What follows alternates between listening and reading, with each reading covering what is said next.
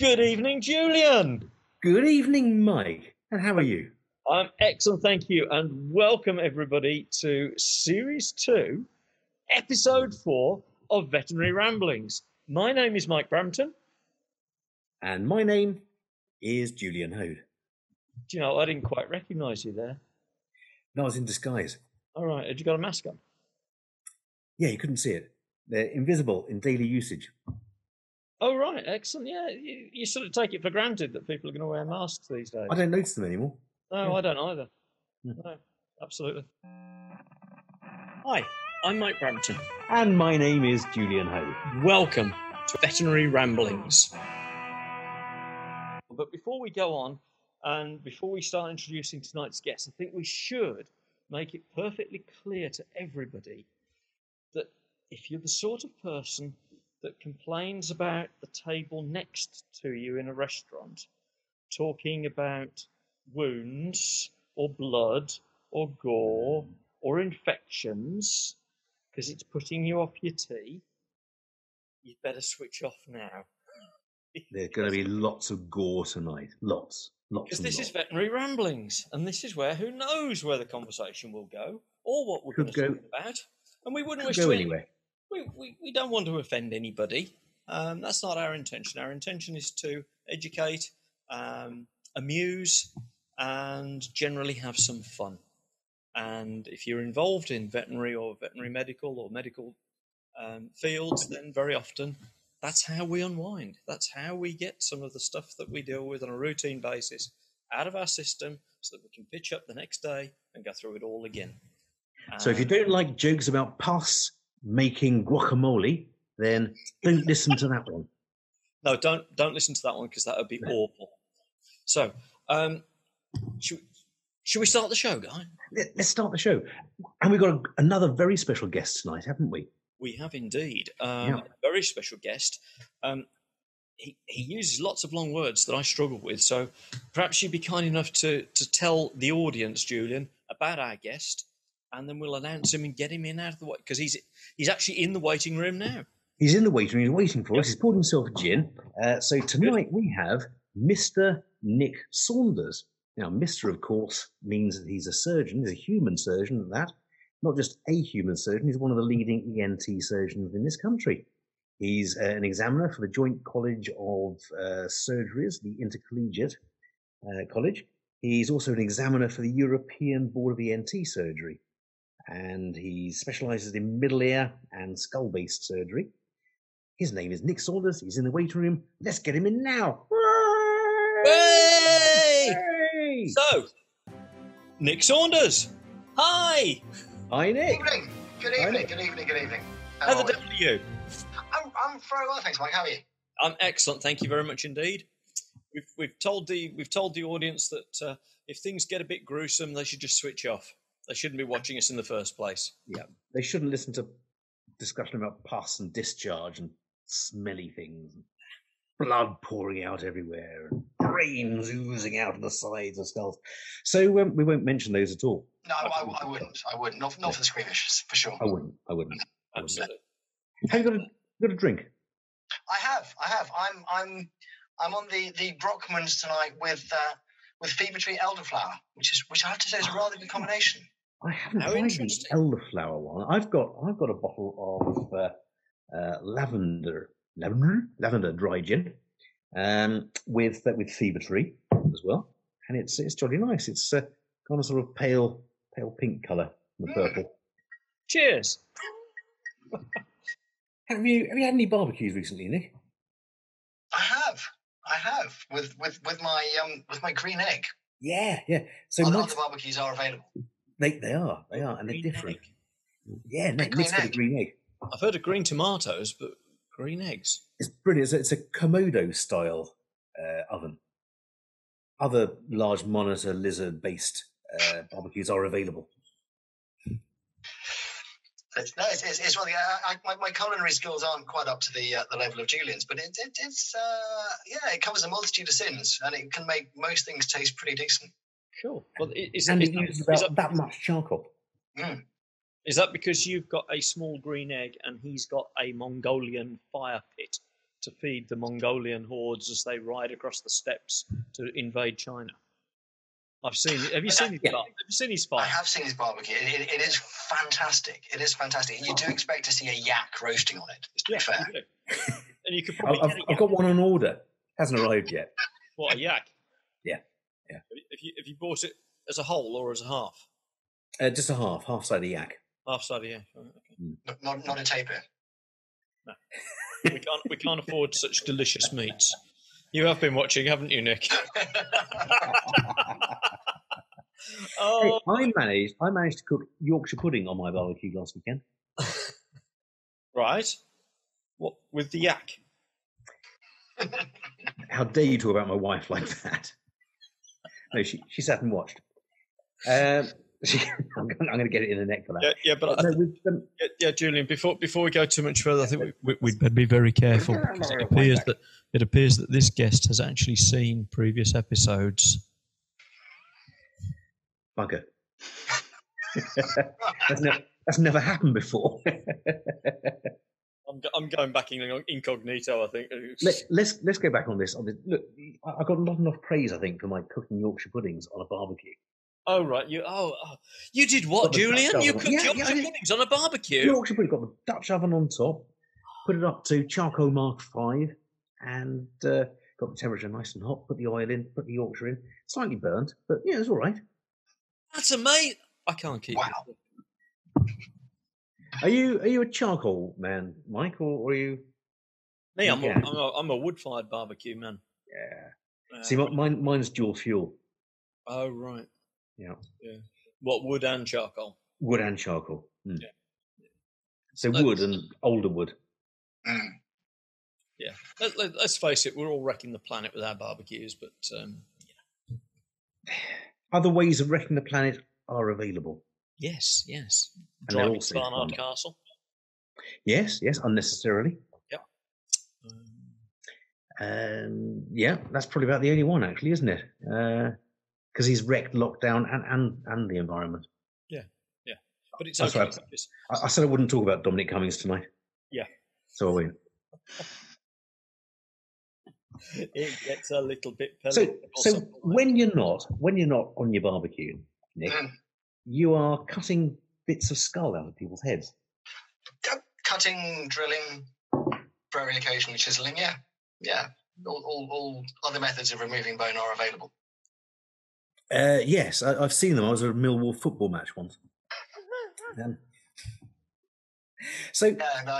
do quite a lot of that. Just sort of moving various bits of bone and putting new bits of bone in different places and moving stuff around and Now, one of the things that you constantly amaze me actually with the things you do, because I do obviously surgery on dogs and cats.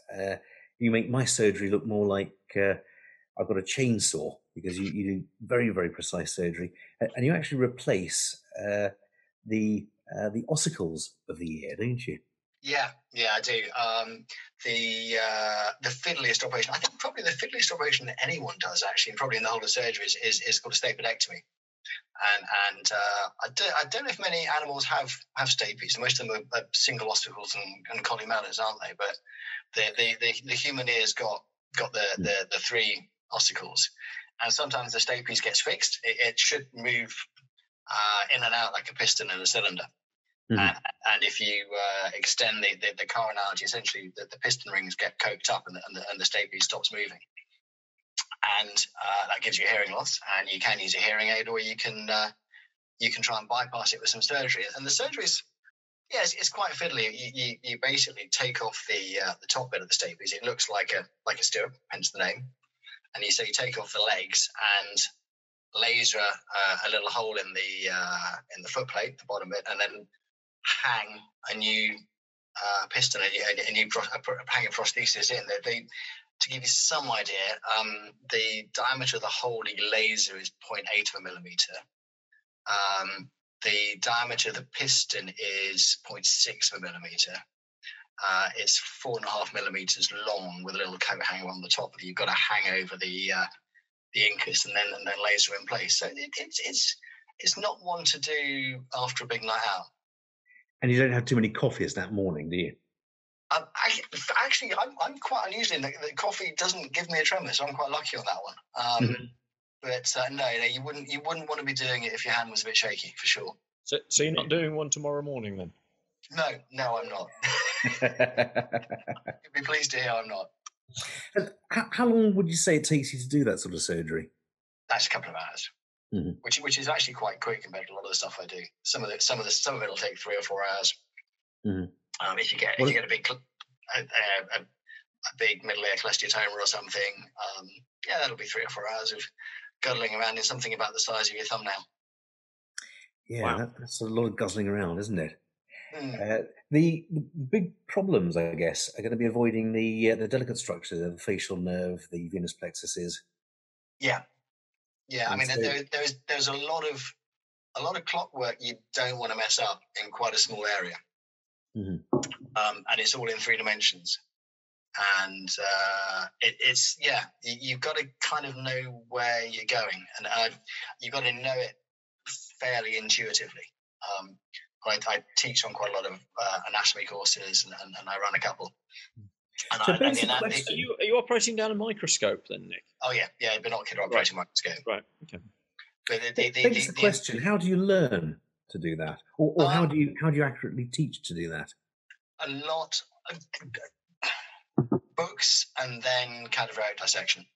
There are all sorts of clever 3D haptic simulators, which are not great. Some of them are okay, but then they're fine if you for absolute raw beginners. But for once you get past that stage, there's no real substitute for simulation. And there's plastic temporal bones you can use, and those are quite good. But actually, there's no real substitute for cadaveric dissection, and the courses I run are based on that. Because you've got to know your anatomy intuitively. I think the spiel I give to the candidates is because all the anatomy is usually deranged, and you're in there. There may only be 1 or 2 landmarks, and all the rest may have been destroyed. You've got to know it in the same way that if you've grown up in a village all your life, and you get dropped off at 3 a.m. after too many pints in the fog, you know how to get home from one lamppost. This sounds very much like a trip back from the riser on one Christmas. Was that the time you fell in the pond, in the village pond? It was very icy. It was, to be fair to Julian, it was very icy. Yeah, we almost ended up in a little stream. It was about that time that we used our friend Jonathan as a toboggan, wasn't it? A few of us sat in him and scooted along. Yeah, I don't think he enjoyed that much, to be fair. Never forgiven us, no. No. Yeah. So, can you, when you have students learning how to do this, do you ever record what they do and talk them through it afterwards? Yeah, we've started doing that. We've done quite a lot of stuff. I read your paper earlier that you'd written about that. Oh, well done. I'm impressed. Done your research. Yeah, no, you can. You can record it. You can send it back. You can go back and critique it. You try and do that individually rather than in front of everyone else, because teaching by humiliation is apparently passé these days. Do you give a feedback sandwich?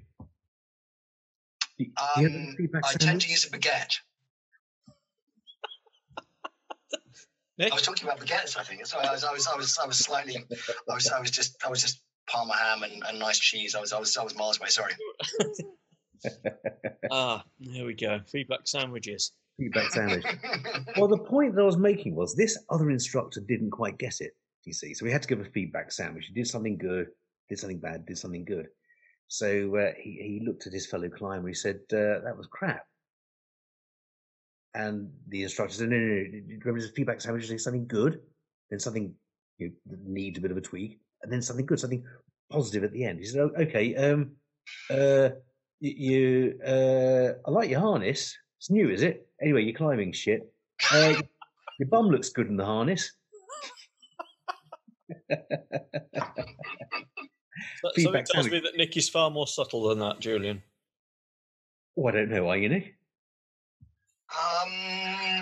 Yes, for the purposes of this podcast, I am a model tutor. Good. I thought so. I got to pull So myself.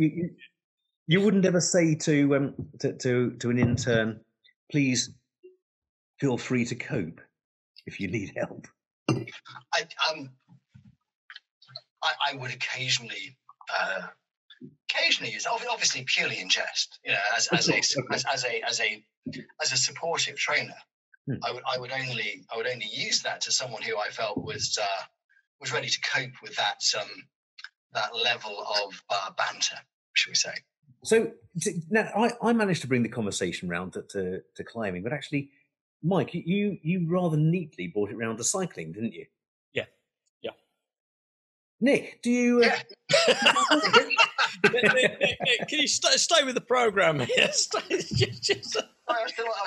still on cheese and hamburger. Sorry. Have you eaten tonight, Nick? Yes, I have. Sorry. You have, but you didn't get a cheese and ham baguette, did you? I didn't get a cheese and ham baguette, no. That's your ultimate favourite dish, isn't it? Cheese and ham baguettes. Yeah. Well, I'll tell you what, if you pay attention, we'll get you a cheese and ham baguette. I've had some really good cheese and ham baguette cycling. Have you really? Yes. Okay. In all sorts of nice places. So you utilise the carbohydrate means of fueling?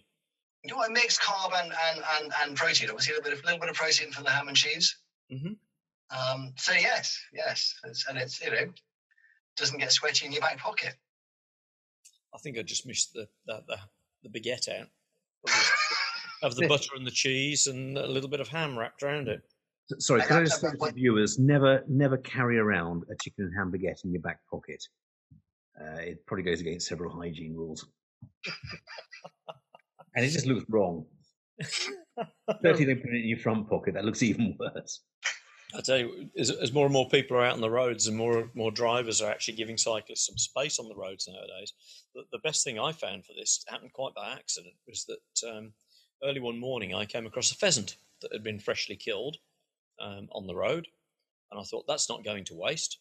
So I tucked said pheasant down the back of my jersey, and I had a predominantly white jersey on at the time, so that was interesting. And the tail feathers were sticking out at the back, and so it sort of looked as if I'd been shot in the back, with the blood seeping through the white jersey and obviously dripping down, or some of my entrails were hanging out the side. I had no problem with cars giving me a wide berth that morning whilst I'd got the dead pheasant in my back. But I wouldn't recommend that either. So you ride bicycles? Highway code? Sorry? Is that in the highway code that you should use a dead pheasant to avoid cars passing you too close? Because it should be. It should be if it isn't. Well, I think it is. Mike's essentially carb free, aren't you? You still carb free, Mike? No, not really. Not really. As you can see, I drink Fever Tree tonic, and this evening, as we've discussed, when I'm drinking this. But Lone Wolf McCade. You were essentially carb free for quite a while, though, weren't you? Yeah, particularly when I was racing bicycles. So that was no bread, no pasta, no rice, no potatoes. Essentially, yeah, carb free. That's moderately controversial for a racing cyclist. You've come across the big controversy at the moment of cyclists taking ketones. I'm going to just drink gin for a while, by the way. You carry on, guys. Yeah, you carry on and drink gin. I don't know. The pros will all spend a couple of months in the winter doing low-level fat-burning training, and they are essentially carb-free during that point. Julian's getting a double shot of carbs there. Okay, Julian, we'll drop off the screen. Are we boring you, dear? No, it's exciting stuff. So this is the keto diet, isn't it? Yeah, it's the ketone diet. But what's the big controversy recently is that is it Oxford University have produced a readily assimilable form of ketones that people can drink to fuel their activities? And no, someone drank some nail polish remover by mistake. Yeah, something like that. They wrote it up. No, it's quite a big controversy because it's not banned as a performance-enhancing substance, and why would it be? But then neither's tramadol. Have you been doing your research? You do not know that, Julian. You're allowed tramadol in the last bottle. So, say in your last bottle before the sprint, a lot of racing cyclists will have tramadol. That was blamed for quite a lot of crashes at the end of big races because they reckon that they were just a little bit slowed down on tramadol. Really? It wouldn't work for me because I projectile vomit after eating tramadol. Well, there you go. So, mind you, if there's someone ahead of me on the bike, they'd stop and just have to clean their jersey, wouldn't they? So no, if you can turn your head while projectile vomiting, then that will give you some form of propulsion. Yeah. I don't know if I've got the time or control when I've got tramadol on board to do that. And may also upset the people trying to overtake you. Yeah, but that's a big advantage, isn't it? So. Okay, I'll try it. Yeah, no, don't. Fancy the bike ride, Nick. God, I don't know. I want to get into a bit more into the surgery you're doing there, Nick, because well, some of the stuff I saw was you're talking about surfer's ear. Oh yeah, now that's an interesting one. The ear canal is the only place in the body where skin sits directly on bone, right. And there seems to be an odd reaction when you get immersed in cold water that makes you make more bone. And if you surf, windsurf, open water swim in cold water, you get these little bony growths in the ear canal that can almost completely close off your ear canal. And some people have done some quite fun research to look at why and how it happens. It's very much down to repeated immersion. So if you're in the water for a long time, you don't get them. Divers don't tend to get them. And it seems to be down to cooling. So if you look at the surfers on the west coast of the States, as we know, surfers spend most of the time sitting on their board, looking out to sea, waiting for the next wave. Yeah. And in the States, there's a prevailing northerly wind in the winter. And if you look at the surfers out there, they have twice as many extrastases in their right ear as they do in their left ear.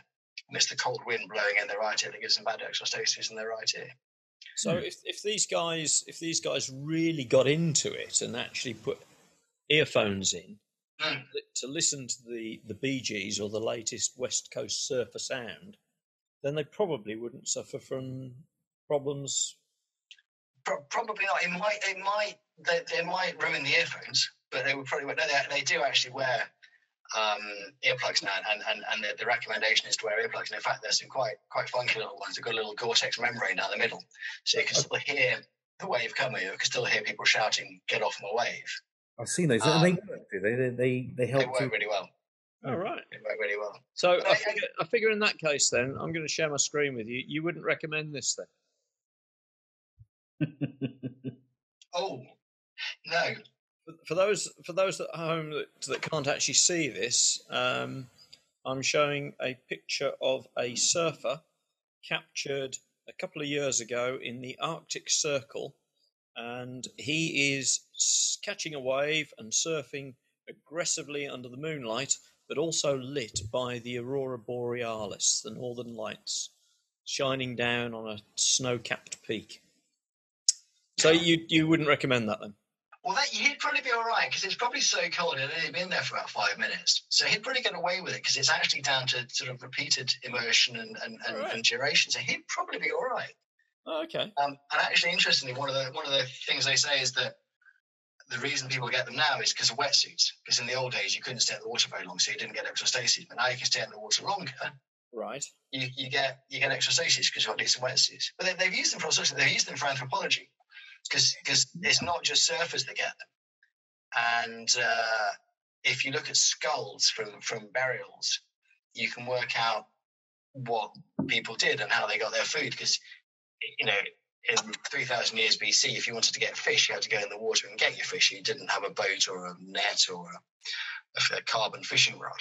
So you can tell what was happening in communities and whether they were fishing, and you can even look at sociology with it. If you look at some Roman burials from different parts of Italy, you can work out the social structure, because if you see what's obviously a rich burial, in some towns, in the rich burials, the skulls don't have exostases, and in the poorer burials they do, implying it's a fairly hierarchical structure, and the richer people did what you expect rich Romans to do, and sit around feeding each other grapes.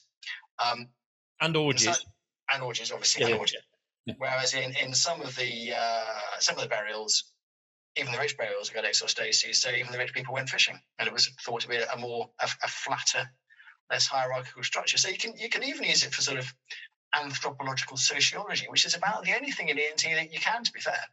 And there was a theory, wasn't there, that actually it may be due as well to people using the frigidariums, that these 3 rooms of the baths, the caldarium, the tepidarium, the frigidarium, and so a lot of the Romans that were found to have these exostotic growths probably spent a lot of time in the tepidarium and frigidarium rather than necessarily than the caldarium. And there was a feeling, is it more expensive to use all 3? Were they the ones who just used those ones because they preferred it, or because they could only afford the colder ones? I have to say, every day is a school day, because I didn't know that. So you've got me on that one. But yeah. Google Scholar today. But that leads us back on to cholesteatomas, because the same thing has happened there, that they've been able to look at quite a few skulls, because of course the cholesteatomas tend to cause bone loss, don't they? And so rather than having these bony growths with cholesteatomas, you've got bone loss. The soft tissue has gone away. The deposits that cause the cholesteatoma has eroded and just dissipated, but these eroded lesions within the skull are still there. So they've looked to see that the health of people's hearing up to sort of 6,000-7,000 years ago. I mean, you get a very characteristic bone loss, a very characteristic pattern of bone erosion. That's an interesting one, because I'm not convinced there is a strong socioeconomic bias to cholesteatoma. It's said that it's got some socioeconomic preponderancy, but I'm not convinced. I think it's fairly flat from that point of view. But you certainly can look at health and you can certainly work out what people died from, because it does kill you. Yeah, it predisposes to neural infections, doesn't it? Brain infections. Yeah, I mean, if you've got a cholesteatoma, you've got about a 2% annual chance of intracranial infection. So brain abscess, meningitis, stuff like that, which is why we tend to operate on it. So if we sort of rewind for a minute for those viewers who are just about to switch off thinking they're talking long words, we don't know what they are. A cholesteatoma is, oma means growth, but it's not a tumour. So do you want to tell us what these growths are? It sounds like a growth of cholesterol, and it's exactly not that. It's got nothing to do with cholesterol, and it's not a growth. Basically, the ear canal skin is naturally migratory. The skin and the drum and the ear canal are covered in squamous epithelium, which has got to shed the top layer like any other squamous epithelium. And because the ear canal is a tube, it would very quickly just fill up with dead skin. So there's a clever migratory pattern from the middle of the eardrum out onto the ear canal and out to the outside, whereby the ear cleans itself, dead skin comes out the outside, and that's how we make earwax. And you can actually see that if you put a little dot of ink on someone's eardrum and watch it over a few weeks, you see that dot of ink move outwards and move out on the eardrum and out along the ear canal. We should just say, don't do that at home, guys. Yeah. If you do, use a very soft felt tip. Yeah, I wouldn't do it with a big biro. A very soft felt tip might be all right. Soft felt tip. Yeah. Not one of those 0.3 mil Pentels, because. No, and definitely not a propelling pencil. Right. So sorry, yes, do carry on. Sure. Which is a really, really clever mechanism if it's going outwards. But if you get a retracted eardrum, or sometimes if you get certain perforations, it can start to go inwards. And then it takes on some really, really, really nasty characteristics, and it can start to eat away at bone. and set up infection, and you get all sorts of granulations. It activates osteoclasts, so all the bone disappears. And it's generally bad because, as we mentioned earlier, there's quite a lot of important plot work in that area. There's the facial nerve, there's the inner ear, there's your brain, and you don't really want it eating away at that. So, how do patients present with that then, Nick? Normally painless discharge, so recurrent infections. So Right. they've had a runny ear on and off for a year or two, or sometimes 15 years. So it's sometimes just hearing loss, but normally it's just recurrent painless discharge in the ear. Right. And animals do get cholesteatomas, actually. I've treated a few. Yeah. You say they're painless, and they're painless until you try and remove the plug. Yes. Is that right? And then they become very, very painful. Not when I do it. So everyone should go and see you. But some of them are picked up, I think, routine appointments, aren't they? For yeah, I mean they are incidental findings quite commonly, and I think one that sticks in the mind is I remember a 5-year-old girl who came in with a bead stuck in her ear, and I took the bead out of her ear and found a cholesteatoma behind it. Gosh. And so they are sometimes incidental. You could argue that you should stuck the bead in the ear because the ear was irritating it because you had a cholesteatoma there, which is possible.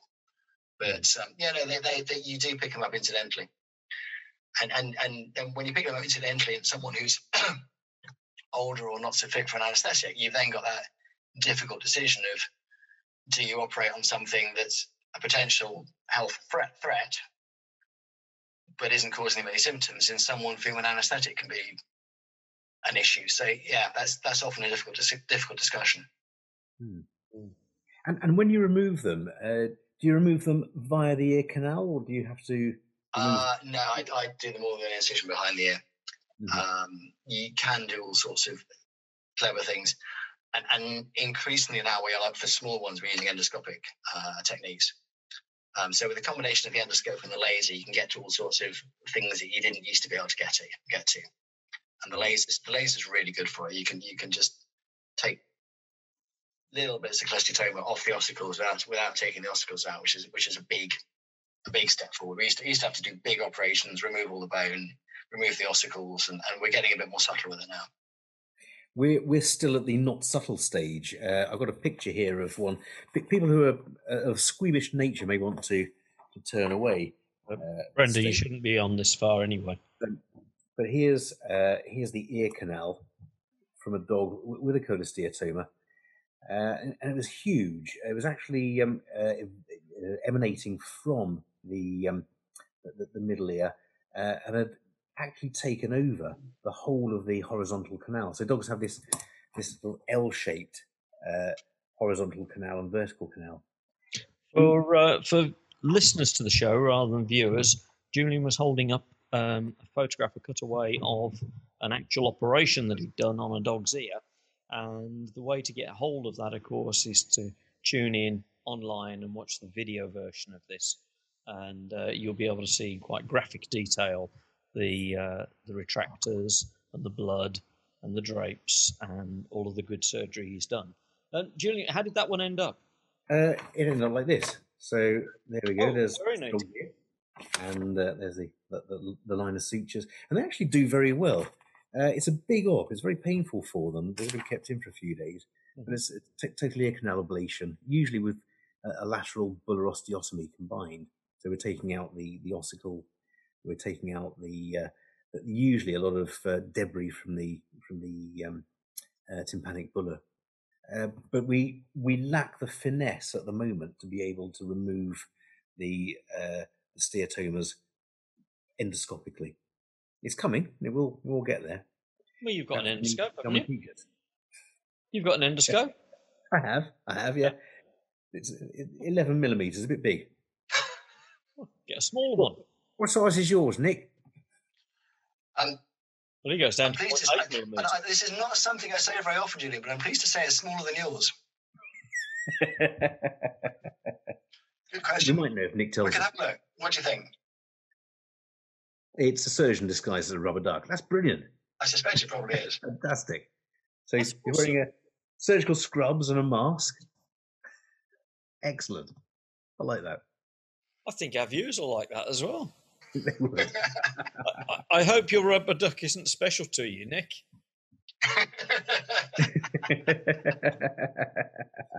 If harm could come to a rubber duck that people want, like that. It was given to me by a friend. When I started doing paediatric ENT, I used to keep a rubber duck in my briefcase for distraction. Yep. And it was amazingly good, actually. And I always used to say never underestimate the power of the duck. And that was a present from a friend of mine. Yes. How do you turn a duck into a pop star? What? How do you turn a duck into a pop star? You stick him in the microwave till he's Bill Withers.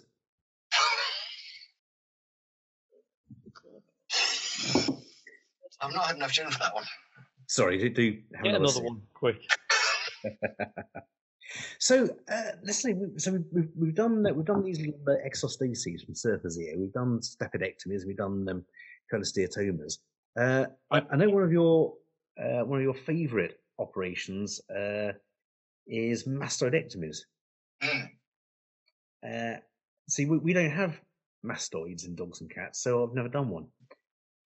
But you've found a great deal of success performing radical mastoidectomies, haven't you? Yeah. I mean, that's the operation. One of the operations I did for cholesteatoma. So in animals, obviously, it's just really something down the ear canal. But in humans, because we've got this mastoid, this big honeycomb of bone behind the ear, that's where the cholesteatoma tends to go and where it tends to hide. And so you spend a long time trying to get it out of the mastoid, with doing as little damage as you can. And I try. I've moved more away from modified radical mastoids into all sorts of other things now, and because one of the downsides of radical mastoidectomy is that you've not got a normal ear. It accumulates wax. You've got to keep water out of it, and you're kind of giving someone a chronic health issue. They need to come and have their ears cleaned out every few months. It's something they've got to worry about, which is okay. It's not the end of the world, but certainly in kids, I don't like doing it. And in anyone who's young, active, wants to swim or whatever, I've moved away from modified radical mastoids and I do other stuff now. And there's all sorts of ways of doing what's called a combined approach procedure, where you tunnel through the mastoid and through the ear canal. Often use the endoscopes with that. Often use the laser with that. And you actually try and give someone as normal an ear canal as you can. Sometimes it takes more than one operation. Often you do as a planned 2-stage procedure, because the cholesteatoma's got a nasty habit of coming back, and you can't always see if it's come back.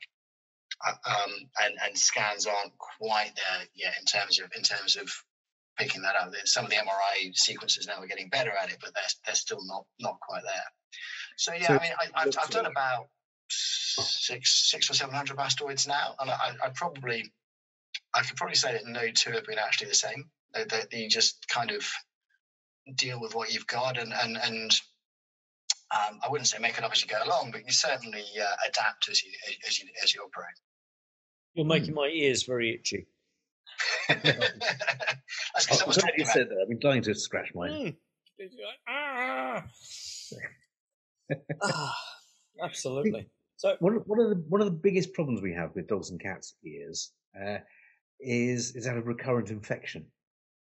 And obviously with antibiotic overusage, we're constantly being advised to reduce our antibiotic usage. And we do that by performing culture and sensitivity tests before we give the antibiotics. But also we try and use other things. We use flushes, we use washes, we use things like Bureau's solution, and acetic acid and even honey these days. Do you have a problem with recurrent ear infections in people that aren't caused by steatomas and things? Oh yeah, for sure. You get a lot of recurrent otitis externa, which is basically just a skin infection of the ear canal. Similarly, we try and avoid using antibiotics if we can. Acetic acid we use. And there's some stuff called ear calm you can buy over the counter, which is basically an acetic acid spray, because obviously you change the pH and the bugs don't like that. Not tried honey, I have to say. It's not one I've tried. I'd imagine it'd be quite sticky in an ear. But we do see quite a lot of recurrent ear infections. In humans, the easy way of doing it is you just tell people to get their ears dry. And if you're a swimmer, you wear earplugs. And 9 times out of 10, that stops it. Mm-hmm. Obviously, with dogs, it's slightly harder to get earplugs in them. A little bit. In some ways, the earplug problem would exacerbate. Sorry, the earplugs would exacerbate the problem because of this right angle turn they have, and the fact that dogs with inside-out ears, floppy ears, have a natural barrier which creates a sort of incubator within their ears. But it's usually multifactorial. So we see dogs with allergic skin disease having the worst ear problems. And more often than not, just changing the food to a hypoallergenic food will sort them out. Making sure that, as you say, that if they're swimmers, we reduce their swimming. But So would you suggest hypoallergenic kibble for my patients? I would do, yeah. Try them on Hill ZD. Other foods are available.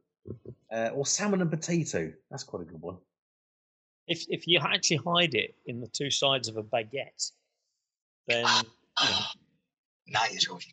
Feedback sandwich. Feedback sandwich? Well, or feedback baguette. Yes.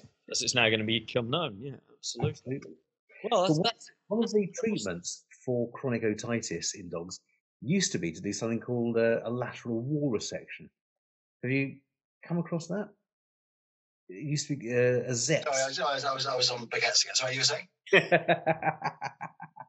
So we used to treat dogs surgically to help with chronic ear infections by doing this thing called a lateral wall resection, where we'd make an incision either side of the ear canal and fold the canal down and create a sort of draining platform. And they'd invariably not work. It was an absolutely crap procedure. It's called ZEPS procedure, and he should have been burnt at the stake for even suggesting it. I think there are still a few vets that qualified before 1976 that are still doing it. But by and large, it's not a good procedure. And there must be a lot of procedures, I guess, in the human field as well that used to be de rigueur 20 years ago or so. Yes, Mr. Zepp? Yes, Mr. Zepp. What can I do for you? You're watching the internet live. Right. No. If you hadn't phoned us, then you'd have heard that Julian was extolling the virtues of Mr. Zepp's procedure, your procedure. Yeah, no. Watch it again on replay. It's going to be on in a few hours' time. Yeah. No problem at all. Thank you for your call, Mr. Zepp. Yep, there you go. Bye. Julian, that was Mr. Zepp on the phone. Has he gone? Yeah, he's gone now. He's gone, yeah. Sorry, Zeppo. Any odd thing you used to do when you first qualified that a guy had a fever? Oh, lots of stuff. Lots of stuff. Some because better stuff's come along. Some because it just didn't work. Excuse me. We used to do all sorts of horrible things to people. We used to cauterize their noses with hot wire, and if you're having recurrent nosebleeds, you would literally get a what looked quite a lot like a soldering iron, and essentially you'd use a bit of local anaesthetic. Have you had this done? Yeah, I had that done for not handing my Latin homework in once. I bet they didn't use the anaesthetic there for you, did they? No. It worked quite well. Right. Patients don't like having the smell of their own burning flesh in their nose, and that was one of the drawbacks. And also you'd singe the hair. It was just bad, so we stopped doing that. Right. Good. I got Nick a bottle of this. Now this was it was a special birthday. This is a gift, was it? This is a special gift. Knowing how Nick and I share a love of whiskey, so knowing how he likes whiskey, I went into the whiskey shop and they said, "You need to try this. It's an English whiskey." And I said, "Well, not convinced." And they said, "No, it's very rare." So I bought a bottle. It was stupidly overpriced, and I thought I'll give it to Nick and we'll try it together. Jesus, it was horrible, wasn't it? It was. I Well, hope I'm you not. feel I'm not one to be ungrateful about a present. But it was. it was. It was undrinkable. It was foul. I would prefer to drink creosote than have done.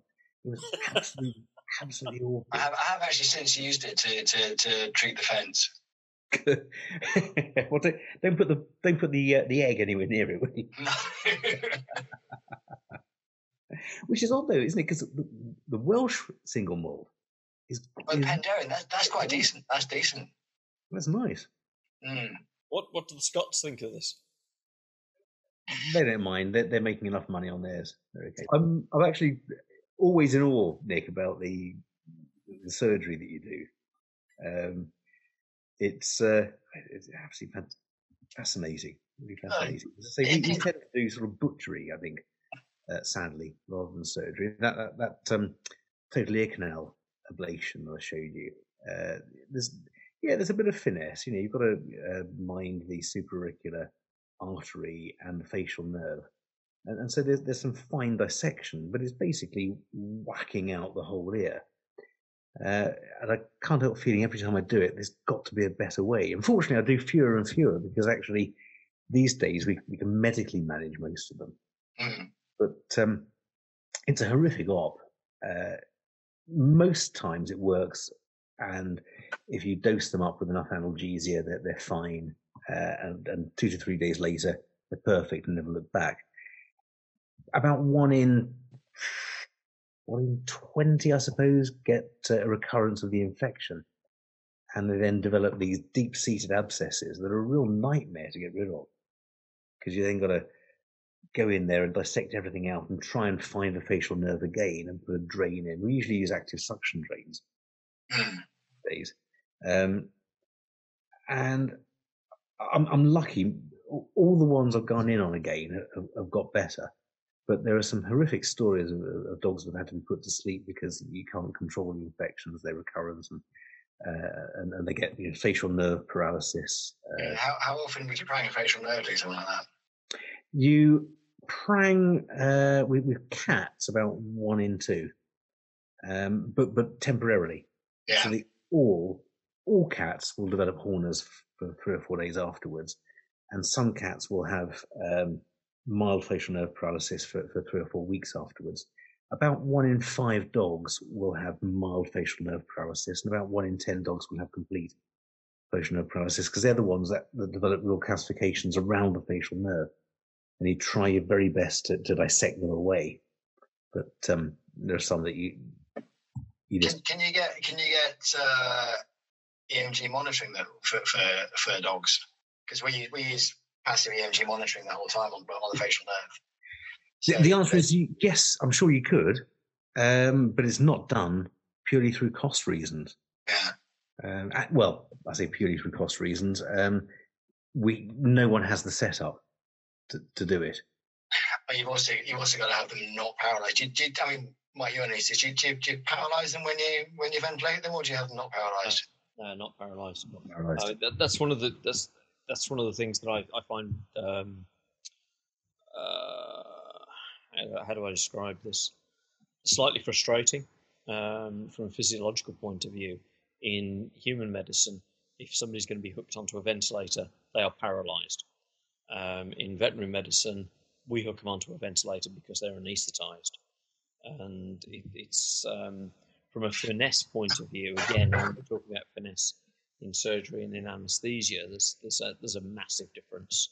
Although, interestingly, I was in an orthopaedic list fairly recently, just before lockdown, and the patient was being actively supported.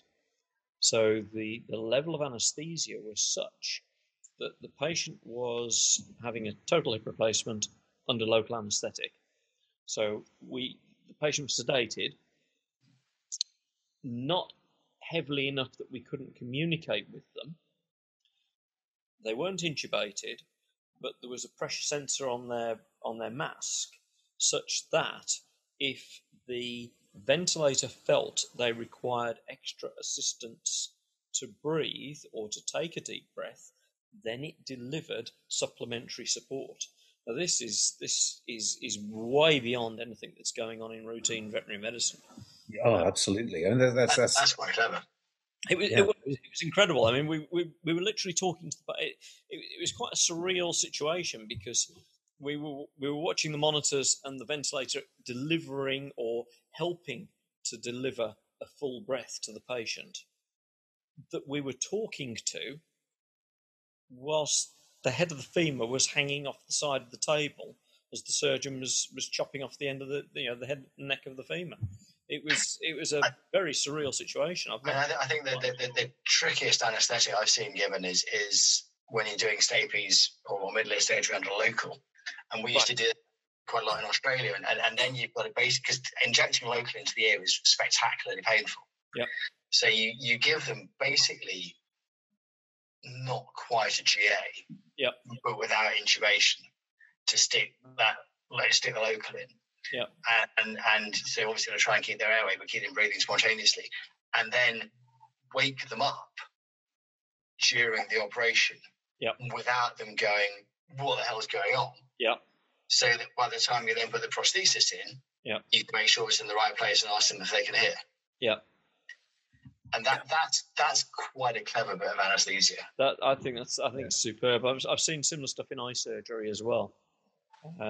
Again, where you're communicating with the patient, and you need to be able to, but they're all locked out and you've got half the eye out. Yeah, no, that's incredible stuff. I'd love the idea of that sort of stuff. Well, I had my lenses replaced a couple of years ago. Right, I didn't know that. And obviously it's done under local, and so the surgeon's talking to me throughout, and I could tell what was going on. Just I couldn't see much. Well, all I could see was a bit of light. Yeah. But I could hear what was going on. I said, "So you got the phaco going now, have you?" He said, "That's right. Yeah. When you set the pressure out?" I said, minus 20 bar. That's pretty good, isn't it? So okay. He said, "Are you not at all squeamish about this?" And I said, "I'd be squeamish if I suddenly heard you say, oh fuck!" But until that point, no, I'm not squeamish. Nick, you've been suffering, haven't you? Because you're wearing a mask and a visor for your stuff. We've had all sorts of stuff. I mean, I haven't done a mask yet since COVID, but we've got to wear FP3 masks for that. So those are the proper sealed ones because of all the aerosol and stuff. Yeah. And those are hard work. I mean, they're not unlike having a sort of scuba diving rig in for the whole time. There's that level of resistance.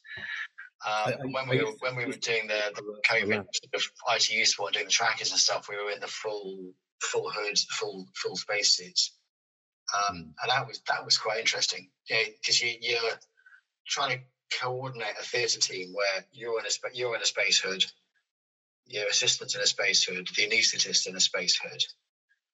And trying to actually coordinate that. It's we had to learn all sorts of new ways of working quite quickly. It was interesting. It's interesting and not pleasant. I worked for a brief time at Purbright doing rinderpest and foot and mouth anthrax, etc. And we were in there's a Cat 4 lab. And so we were wearing those sealed masks and NRBC suits. Nice. And the lab was set at a constant, I think, 15 degrees centigrade, because any lower than that, and the air would humidify too quickly, and the mask would bung up. Any hotter than that, and you would just work for 20 minutes and collapse. So it's 15, and it was pretty strict. If it went up to 18, then alarms would ring, and you'd have to pop out for a while till the aircon cut in again. But that was unpleasant, and all your movements actually were controlled. So the first few days, I found it awful, really oppressive, and thought, Jesus, I'm never going to enjoy working here. After that, actually, you get used to it, and you're there, and the effort you take to breathe in and breathe out becomes unnoticeable. But when you go out again afterwards, so you go out and you have a shower on the way through, and then you change, and you suddenly think, "Oh gosh, I'm taking huge breaths." Tell us about your experience with COVID, Nick. Yeah, it was yeah, about as much fun as I've not had ever, really. Right. I came home one night, felt a bit fluey, just a bit achy. Said, I think I better go and sleep in the spare room. Right. And I was supposed to be going in the next day for a meeting, and I phoned up and said, look, I really don't think I should be coming in. And they went, well, what's your temperature? I said, it's only 37.2, but I don't feel great. And they went, you should probably come in. So I came in, sat in the corner, didn't go anywhere near anyone. Got home, temperature was 38.2, and then spent the next 10 days in the spare room. And it was basically what happened was about the first 3 days, I just felt rubbish, fluey, really knackered, and then felt better. My temperature came down, and I thought, oh, this is great, this is really good. And then the night of day 3 started to feel rubbish again, and then just got worse and worse and worse, and then got the dry cough. And then I think day 7 was the worst, when the temperature didn't come down at all day, but about 38, even though I was going through a load of paracetamol and stuff.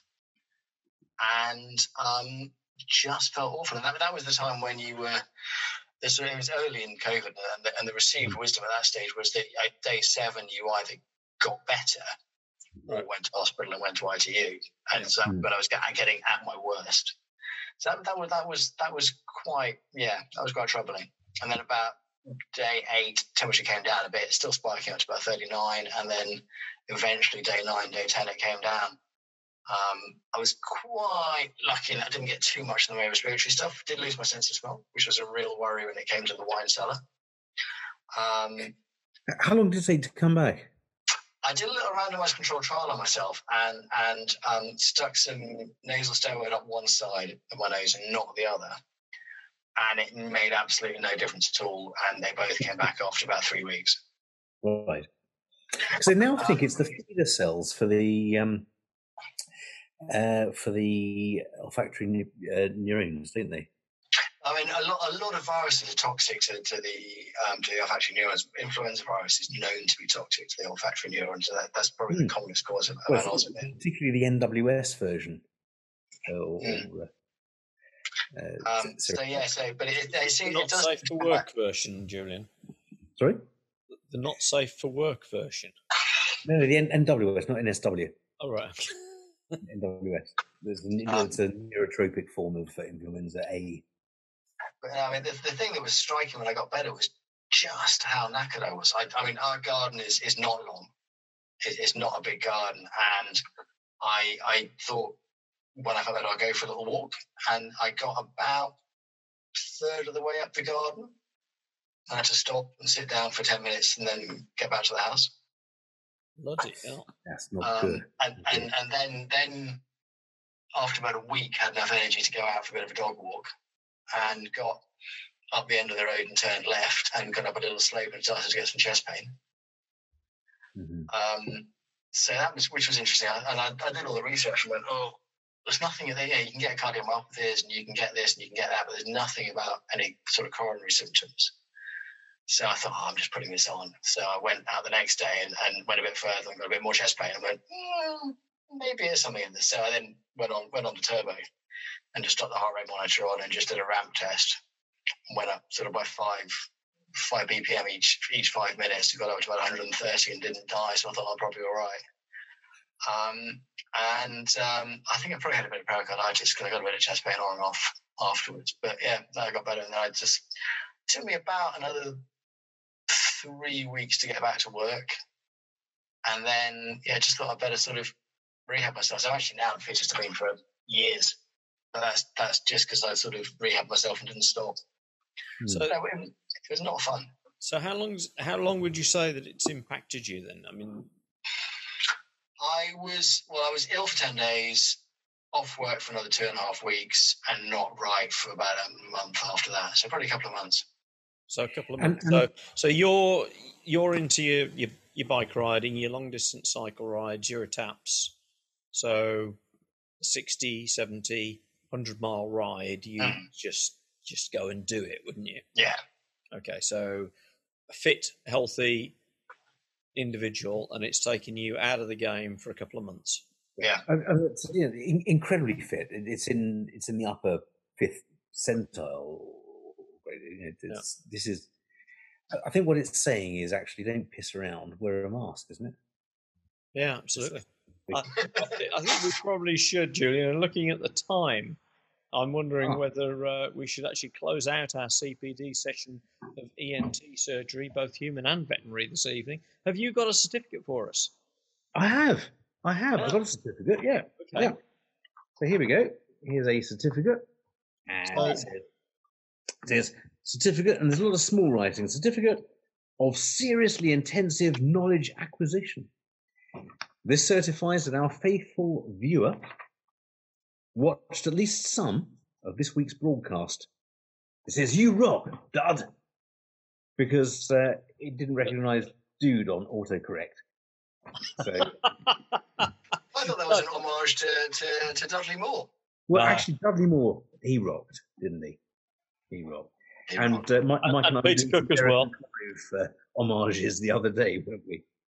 Anyway, there we go. So there's there's another problem we tend to see in general practice, which is squamous cell carcinoma of the ear, treated by pinectomy. Squamous cell carcinoma of the nose, treated by nosectomy. And unfortunately, we also see that. And I know that you see a lot of aggressive trauma cases. We've spoken about those at other times, and maybe if we have you on again, you'll tell us some of those fun stories, like keys in ear canals and things like that. Yes, that was an interesting one. Yes. Yeah. Well, fair enough. I mean, for some viewers, I think we should explain that ectomy means removal of. So if you didn't actually get the nose ectomy, or a northern cry of "pass it to me," ectomy. On me head. Heck. No, I don't do football, Julian. So listen, let's close out our CPD, I think, because you have to do CPD as well, don't you, Nick? Do you not have to show that you have? We have to do quite a lot. Yeah. Some of it we have to go to really horrible places in the world to do as well. Yeah, sponsored by drug companies very often, but unfortunately, they've kind of stopped that. But you have to pay for yourself. But yeah, they do often put conferences on in some dreadful locations. Yeah, so this is like up at 7, get the first lift up, ski till 11, 3 hours of lectures, and then back out on the slopes again to get the last lift down, where you might have a meeting in the bar afterwards. I couldn't possibly come in. Okay. Or we go to Birmingham for most of our CPD, although from next year we're going to Manchester. Yeah. Oh, that's nice. How much CPD do you have to do then, Nick? 50 hours a year. Right. Okay. So yeah, which actually, when most meetings are sort of give you 3 or 4 hours, is quite a lot. But the vets have got it easy then. Oh, obviously. Well, we work ridiculously hard as surgeons, so yeah. I mean, yeah. Anyone else is just, Yeah, but don't know they're born really. Well, there you go. But I bet you don't have to reflect on your CPD, do you? Oh God, I have to not only reflect on the CPD, I have to then demonstrate how it has improved my practice and reflect on how it's improved my practice. Oh, really? We just have to reflect. We just reflect. To show you, we'll do some now. We'll do some reflection. Let's reflect on the CPD that we've had tonight, and thank you very much indeed, gentlemen, for such intense CPD. But a moment of reflection, please. And reflect.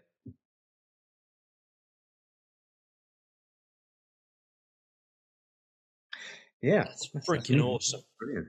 Yeah, but if we go by Nick's rules, we're going to have to reflect on how it's actually improved our practice. So I suppose if I put the cap on the lid to clean it out, that's it. I think it's important. I didn't see that. I so didn't see that. No, it's all right. No, Nick, I have been paying attention. I have capped the end, so it's not just pointy. It's not pointy. It's not just pointy bit. I've cushioned. Now, I was once told that you shouldn't put anything smaller than your elbow down your ear. That is actually very, very good advice. Because I'm going to get my elbow down my ear. How many injuries do you see due to cotton buds in ears? Oh, loads.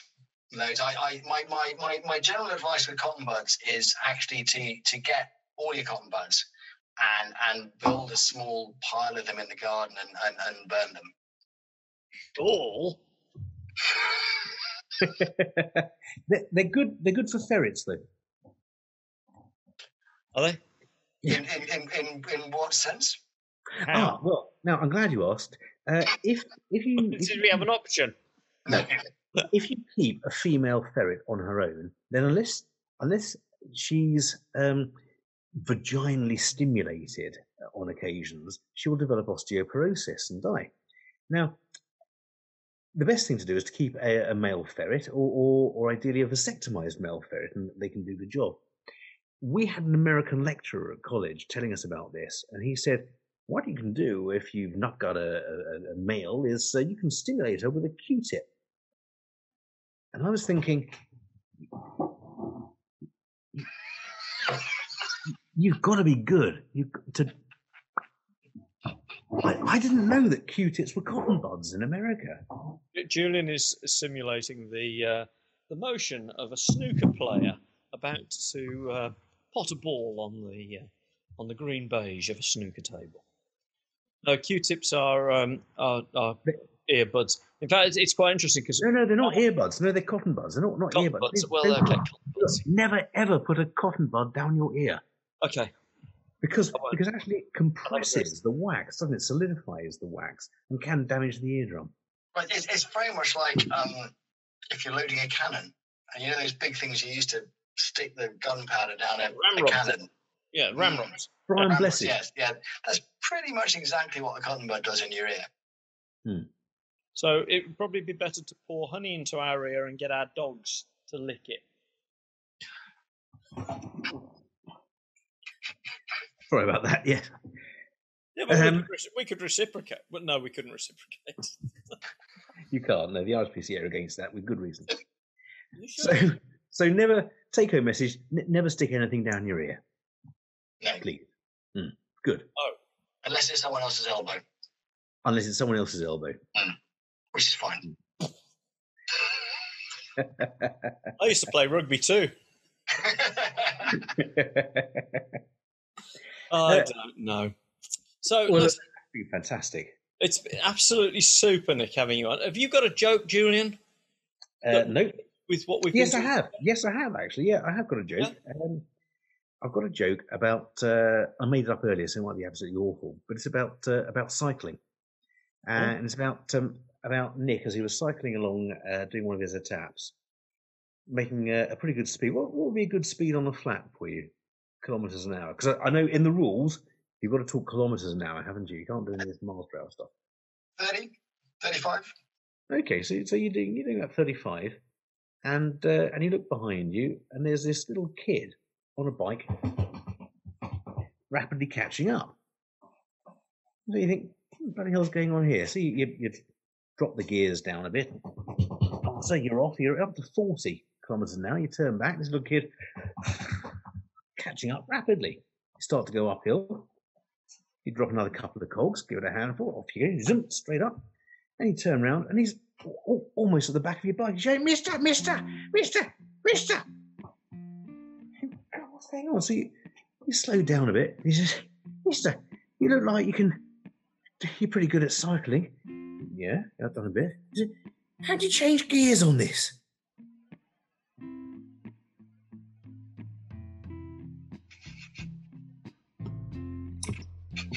Yeah, it didn't work, did it? Do we have sound effects for tumbleweed? Yeah, we do. Every week there's another bit of tumbleweed that just goes fast.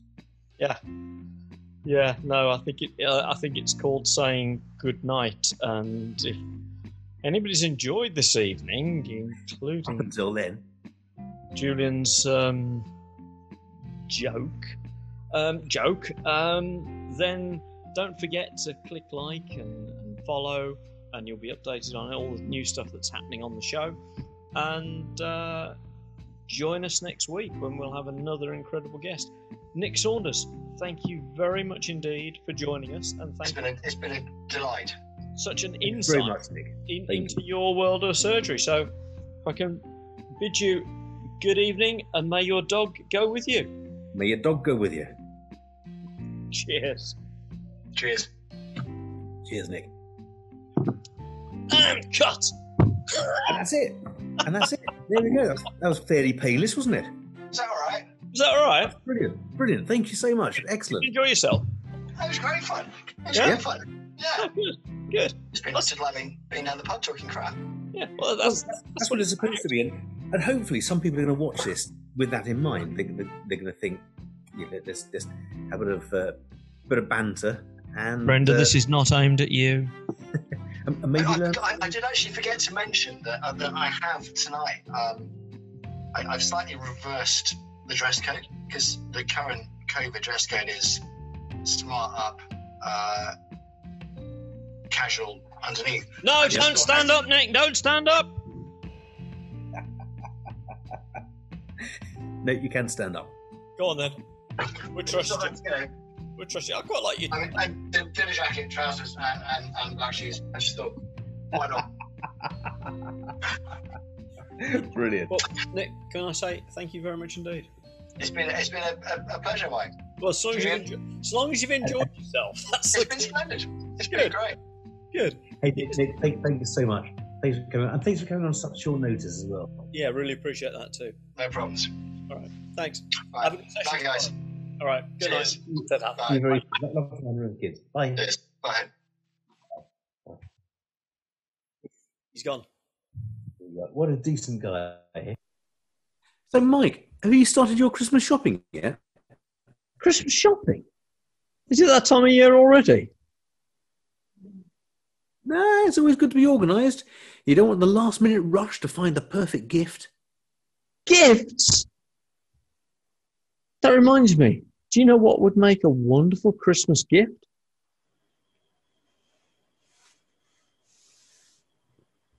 Gin? Well, yeah, but do you know what's better than gin? More gin? No, go on. Our great new Veterinary Ramblings merchandise. Oh, yes, of course. Yeah. I'd love to find those in my Christmas stocking. Well, let's see what Santa brings for you. One of our tapir badges, pin badges, perhaps? Oh, I'd love that. Or, Mike, what about a framed photo? One of the copies of Phil Lamette's exotic animal photographs. That would look lovely in my office, alongside George's beautiful greeting cards. Wow. I mean, I've got to say, thank you to all of the talented people that have provided us with these lovely gifts to give you all for supporting our Kickstarter. If you'd like to get ahead of your Christmas shopping or buy some treats for yourself, treating, head on over to Kickstarter.com, not Crickstarter, but Kickstarter.com, and search for Veterinary Ramblings Podcast Fundraiser to see the different packages we have available.